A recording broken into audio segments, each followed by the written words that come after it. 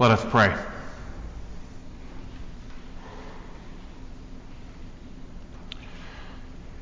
Startle us, O God, with your truth. Open us to your love. Help us to love one another. And may the words of my mouth and the meditations of all of our hearts, may they be acceptable in your sight.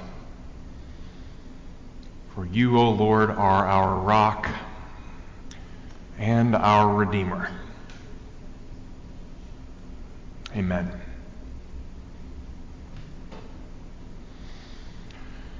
So good morning. I hope that you're enjoying the Labor Day weekend so far. For many of you, it may be a fairly normal weekend, but I imagine some of you have special plans with family or friends. Maybe you're going to a barbecue or planning to see the downtown fireworks. In today's scripture, Jesus goes to a party. And at that gathering, we are going to get a window into a side of him that we do not always see. So this seemed like a fitting story for today. The story takes place in the context of others in the Gospel of Luke. And so first I'm going to step back and mention where we were in last week's story before moving into this one. Last week I talked about a story where Jesus challenged the status quo by healing on the Sabbath. That happens in this week's story too. Sometimes Christians read these stories about the conflicts between Jesus and the synagogue leaders, and we forget that Jesus himself was Jewish. These are the first dangerous steps down the road to Christian anti-Semitism, and so I always try to be quick to point out that Jesus was Jewish, that he was an observant Jew, and he followed the law. And so I said last week that Jesus' actions in his story, when he cures on the Sabbath, these actions don't indicate a desire to get rid of the Sabbath or other Jewish laws. Rather, in that story, Jesus is trying to get us to move incrementally toward lives of greater love and greater compassion. Within the context of the law, he just wants us to be a bit more eager to risk and to try something new and to not be stuck with the things that we are used to. This week we continue with this story in Luke 14, the one Liz read to us this morning. Jesus heals again on the Sabbath in this story. And this time, the context is different. He's not in the synagogue. He's at a great feast in the home of a religious leader. And again, he's going to make a suggestion about choosing to live in a different way, but he's also going to meet people right where they are. He's going to make an incremental suggestion about how to live differently. And this story happens, therefore, right in the middle of a less than perfect status quo kind of gathering. I love the first line of this story, the way that it starts. It says, on one occasion, when Jesus was going to the house of a leader of the Pharisees to eat a meal on the Sabbath, they were watching him closely. I'm not sure about you, but when I read that phrase, they were watching him closely, my knee-jerk reaction is to imagine that these onlookers are critical and suspicious of Jesus, and I choose not to like them. Of course, the text doesn't say that, and it could be different. It might be that they were watching him closely because they were intrigued with Jesus. They were engaged by his teaching. They wanted to learn something. And in this story, Jesus is going to deliver on that score, but only if we too watch him closely. Let me set the stage for a moment and talk about a little bit of history in Israel and Palestine of the ancient world. Jesus is invited in this story to the home of a leader of the Pharisees. He's in the home of a Jewish leader. In this story, the dinner table, the table they gather around, it's called in Greek a trapeza, which means that the guests would have been reclining around the table and enjoying the feast. You can probably imagine that image from pictures that you've seen or paintings in history books. Additionally, they are participating in what is called in Greek a gamos, or a wedding feast. At this kind of a meal, guests were arranged around the tables by social position. Male guests were the ones who would have reclined on couches, and they were all arranged around a center couch, a place of honor, with all of the other guests being arranged in proximity to that center place of honor according to their importance, their wealth, their power, their office. So given all of that context, first of all, we know this. We talk a lot about Jesus spending time with the poor, the weak, and the powerless, and that is true. But in this story, he is definitely at a fancy party with fancy people. Additionally, we know that Jesus went to these kinds of gatherings at least frequently enough that according to a story back in Luke chapter 7, some people thought that Jesus was a glutton and a drunk. He was accused of this. And those accusations were leveled at him by his enemies and were probably false, but we at least know that he went to these kinds of feasts often enough for the accusation to make sense. So Jesus is at this fancy gathering, and the basic layout of the room is not much different than what most of us have witnessed at plenty of modern weddings. The wedding couple, whoever are the honored ones, the wedding couple sits at the head table. At a modern wedding, parents and grandparents and the wedding party are then closest to the head table, and much, much further away at the very back of the room, you often find very distant relatives or college friends who you think are likely to be overserved. And in between, we pay attention to other little social conventions. You pay attention to things like where you seat your boss or your mentor or your pastor. I've been seated next to lots of interesting people at weddings. We modern folks make these arrangements ahead of time, right? We expect an RSVP from everyone who is coming, but in the ancient world, things were different. Wedding feasts went on much longer, sometimes for days on end, and people might show up at any time along the way, and there were no seat assignments. You chose your own. Be that as it may, the same power arrangement was still in place back then. The more important people sat closer to the center. So if you were seated and someone more important than you arrived, the host might approach you and ask you to move. So that's the scene. Given that scene, I was very surprised at what happens next. This story gives such a different portrayal of Jesus than what we usually see. I spend a lot of time reading stories about Jesus. Many of you do the same. And if I had to guess what was going to happen next in this story when Jesus walks into this scene, I would say that he walks into the scene and he is angry. He thinks this whole arrangement is nonsense. All of us are God's children. All are equal in God's eyes. But everything about this situation assumes that some people are more important than others.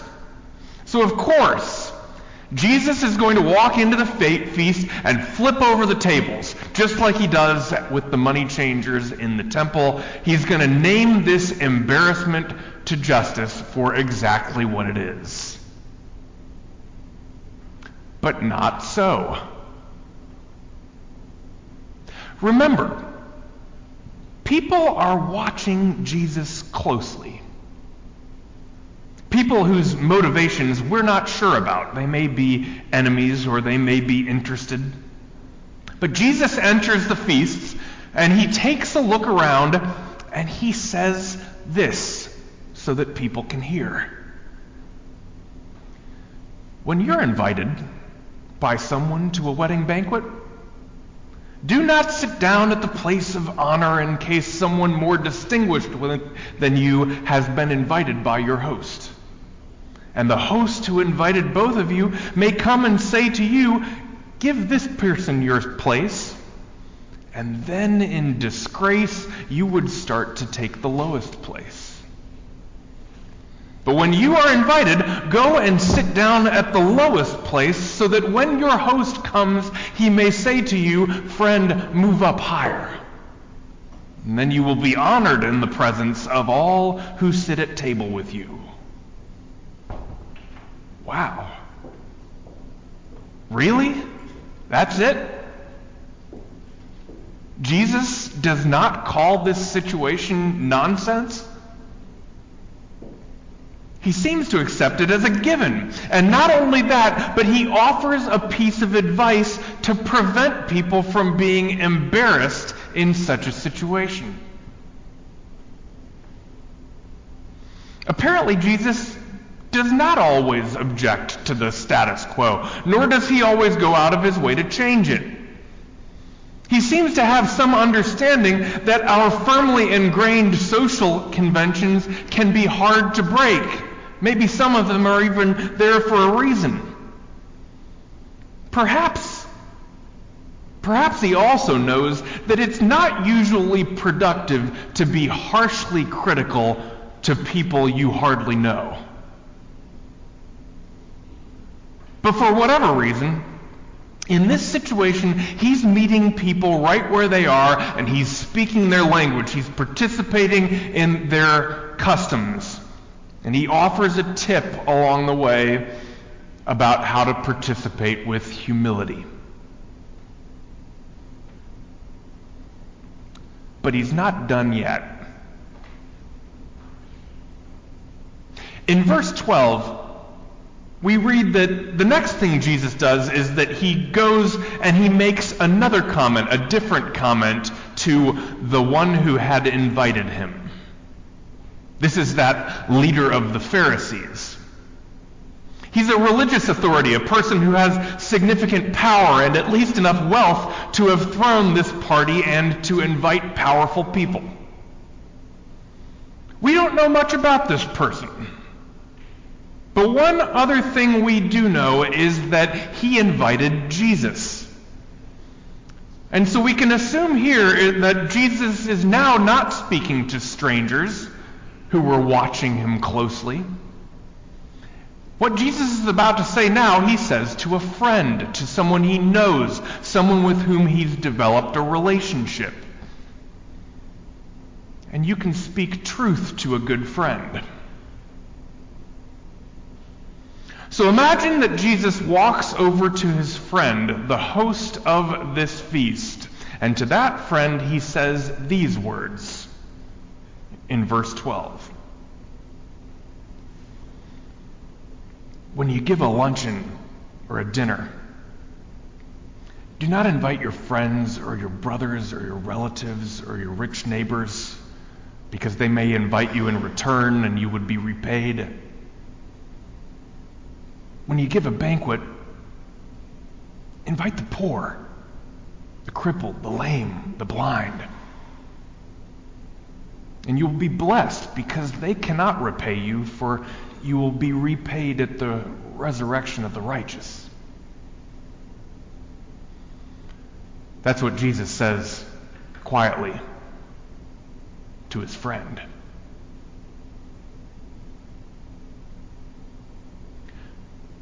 This suggestion from Jesus may sound a bit judgy or ungracious, considering that Jesus is a guest in this man's home. But just like I'm not sure that the people watching Jesus closely were suspicious, I also wonder if maybe Jesus was speaking these challenging words to a friend because he's speaking the words in love. And I wonder this because it says clearly, if you invite the poor, the crippled, the lame, the blind, Jesus says, you will be blessed. Jesus wants his friend to experience something good.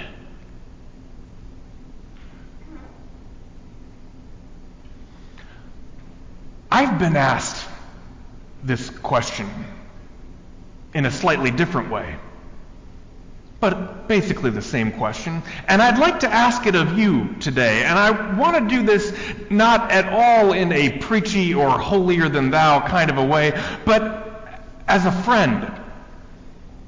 Because friends have asked this question of me, and I've found it to be a helpful challenge. You might even say I've found it to be a blessing. Who do you invite for dinner at your table, in your home? People have asked me this. More specifically, friends have asked me, how often do you have dinner in your home and invite people who are in some way quite different than you? The obvious differences and the contexts in which these questions are often asked have to do with different economic status or different race. But this challenge might apply to any number of differences. How about you? Who do you invite for dinner at your table? Have you invited someone who has a significant physical challenge or someone who openly struggles with mental illness? What about someone with dementia or Alzheimer's? If you occasionally have cocktails at your dinner parties, what about someone you know is in recovery? What about a different kind of gathering? What about someone who is grieving or who is just plain lonely and you know could use some company? Who do you invite to dinner at your table? Here's one. What about inviting someone you know favors a different political party without the intention of convincing them you're right over dinner? Okay, that was kind of preachy. But what about this one? What if you invited someone to dinner who lives on the west side of town? Anna and I actually do that all the time because her whole family's from the west side. And I ended with that much less serious example because I think what Jesus is suggesting here, he suggests without being preachy. He suggests it as a friend. It's meant as a blessing. I don't do as well as I'd like dining with people who are much different than me, but when I do it at my home, in their home, out someplace even, though it's most meaningful in our homes, it's a blessing.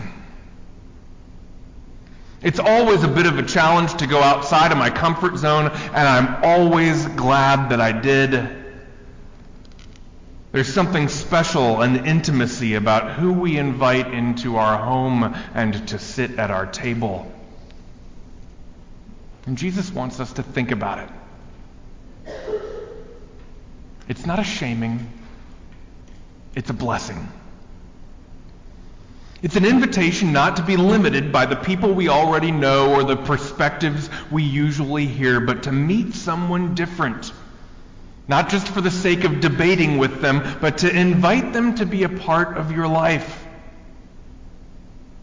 And to grow because you know someone else who is a child of God. May God bless your feasting this weekend and all days. And may God bless the feast we have to share today. Amen.